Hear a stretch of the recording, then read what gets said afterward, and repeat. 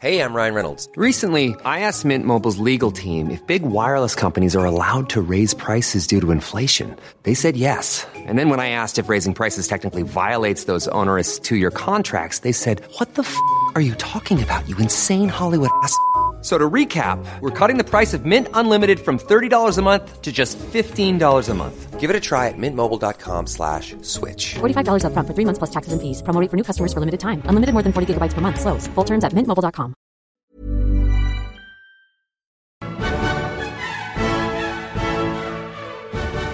Welcome to the History of Alchemy podcast. My name is Travis Dow. And I'm Pete Coleman from the Bohemican podcast. So today we're going to talk about, again, I'm not sure about the pronunciation, Austinus? What? Let's go with Austinus. Austinus? Yeah. That sounds like it's plausibly correct. I don't know. Send us an email if you know, by the way. We'll go with Austinus. But pretty much like the pronunciation of his name, we also don't know exactly when he was born. Yeah. There's a lot lost to history here right. with this guy. We don't know when he was born, but he died in... No, I don't know that either. Oh, but he was probably Iranian or Persian. And again, the reason we don't know so much about him is because there's a couple of theories here.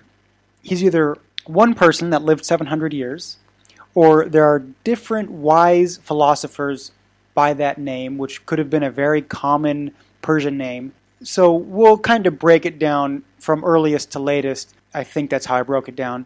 But Hermodorus, who lived in the 4th century BC, mentions him, okay? And Hermodorus circulated works of Plato in Sicily. So that's where one mention comes from. He claimed that Austinus was a magi in a long line of magi descending from Zoroaster, okay? Zarathustra, if you will. But now Persian sources don't mention him. So we only have him from Greek sources, and he is one of the wise foreigners that the Greeks just loved so much, okay?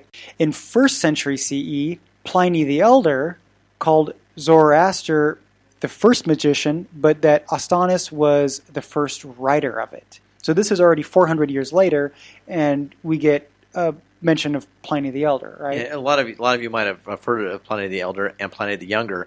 Pliny the Elder was actually a naval and army commander of the Roman legions, or of a Roman area that was lost at the explosion of Pompeii and Herculaneum that was covered by Mount Vesuvius. Yeah. So he lost his life trying to make it towards the beach.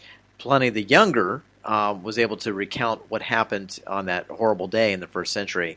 Yeah. That basically destroyed quite a bit and made a lot of damage. So, going back to Pliny the Elder, he was a pretty learned man. He actually went out and he knew a lot about what was going on, especially in Greek life. So besides his military conquests, he actually had a pretty good hold on what was going on with cultural issues in science. Yeah. And in particular, regarding Austinus, he also wrote that, and even with one historian like Pliny, so we have that he wrote that he accompanied Xerxes to the invasion of Greece, but then he also mentions him as the tutor, or one of the tutors, of Alexander the Great, which was like a century later. Okay? Yes, that doesn't really make a lot of sense on that issue, does it? And this was like one guy writing about, so hard to say. And then when Democritus headed east to discover the secret of magic, it was none other than Austinus that was his teacher. So, Austinus was clearly all over the place. I'll give you one Pliny quote here. And so he says, quote, "As Austinus said, there are several different kinds of it. He professes to divine, divina promittit, from water, globes, air, stars, lamps, basins, and axes, and by many other methods, and besides to converse with ghosts and those in the underworld." So this is the reputation that Austinus had according to Pliny. So already, larger than life figure. By the end of the 1st century CE, Austinus is cited as an authority on alchemy, necromancy, divination, all kinds of mystical properties of plants and stones. He's quoted as a master of all these things. Well, that does help when you have some guy like Pliny the Elder being able to back you up as a member of Roman elite.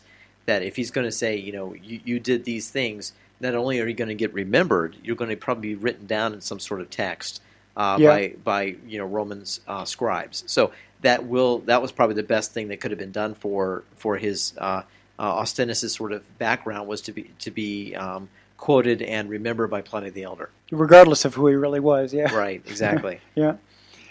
So later, when the Muslim world kind of took over the study of alchemy, and got their hands on all these Greek sources, they continued to see Austinus as a father of alchemy, and now they actually thought that he possessed the secret of the Philosopher's Stone. Now the Arabic world takes over again, along with Persians, and so now Persians do mention him, but from Greek sources.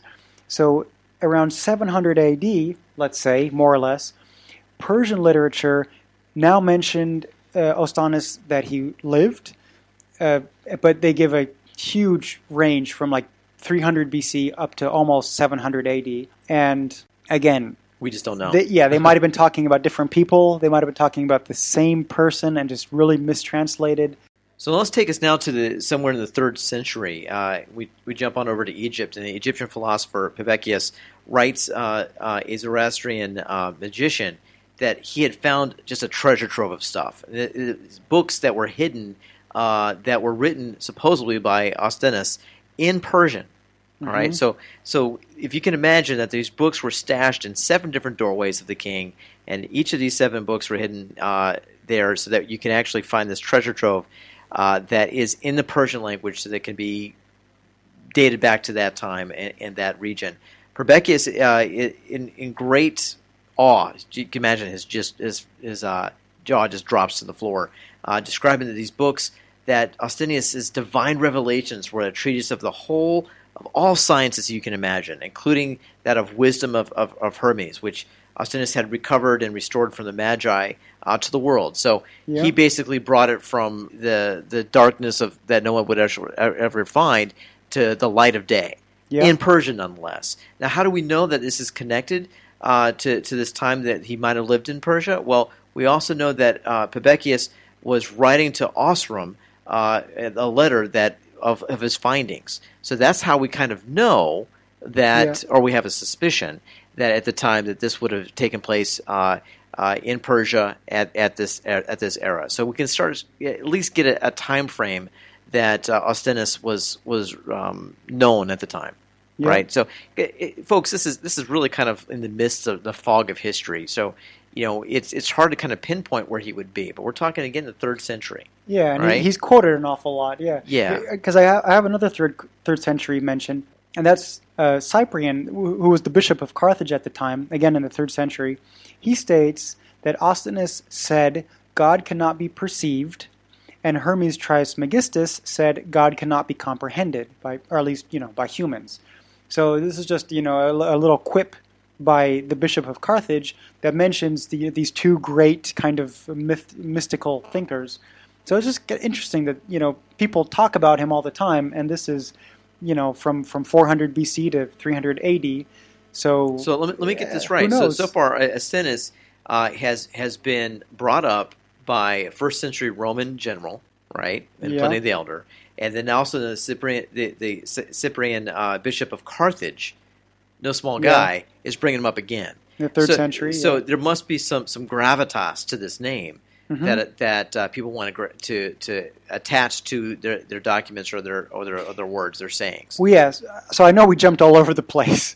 So let me tell you what we have so far. So we have Austinus. Okay, he may have taught Democritus. He may have been in Xerxes' court. He may have taught Alexander the Great, and or taught Pseudo-Democritus, because they're not the same person. So whoever he was, he must have been a pretty clever guy. And again, even though he's so murky, the reason we wanted to cover him, even if it's kind of a short episode, is that supposedly he was the first to talk about divine water, as in the elixir of life. So the very first to bring it up. And really, to be the first to mention the elixir of life, that deserves a podcast. So here you have it. I think we're at less than 10 minutes right now. But if we knew more, we would mention it. But yeah, just keep that in mind when you invent that time machine.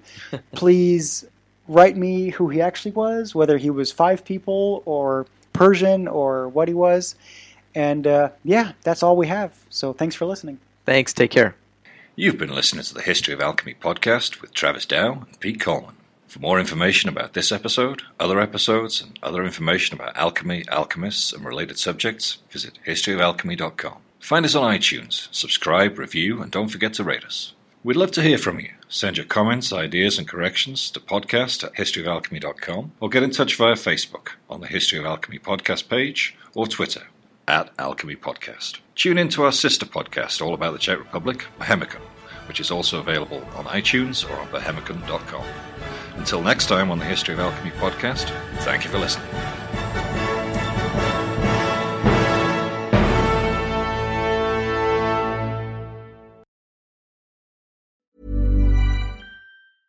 Imagine the softest sheets you've ever felt. Now imagine them getting even softer over time. That's what you'll feel with Boll & Branch's organic cotton sheets. In a recent customer survey, 96% replied that Boll & Branch sheets get softer with every wash. Start getting your best night's sleep in these sheets that get softer and softer for years to come. Try their sheets with a 30-night guarantee. Plus, get 15% off your first order at bollandbranch.com. Code BUTTERY. Exclusions apply. See site for details.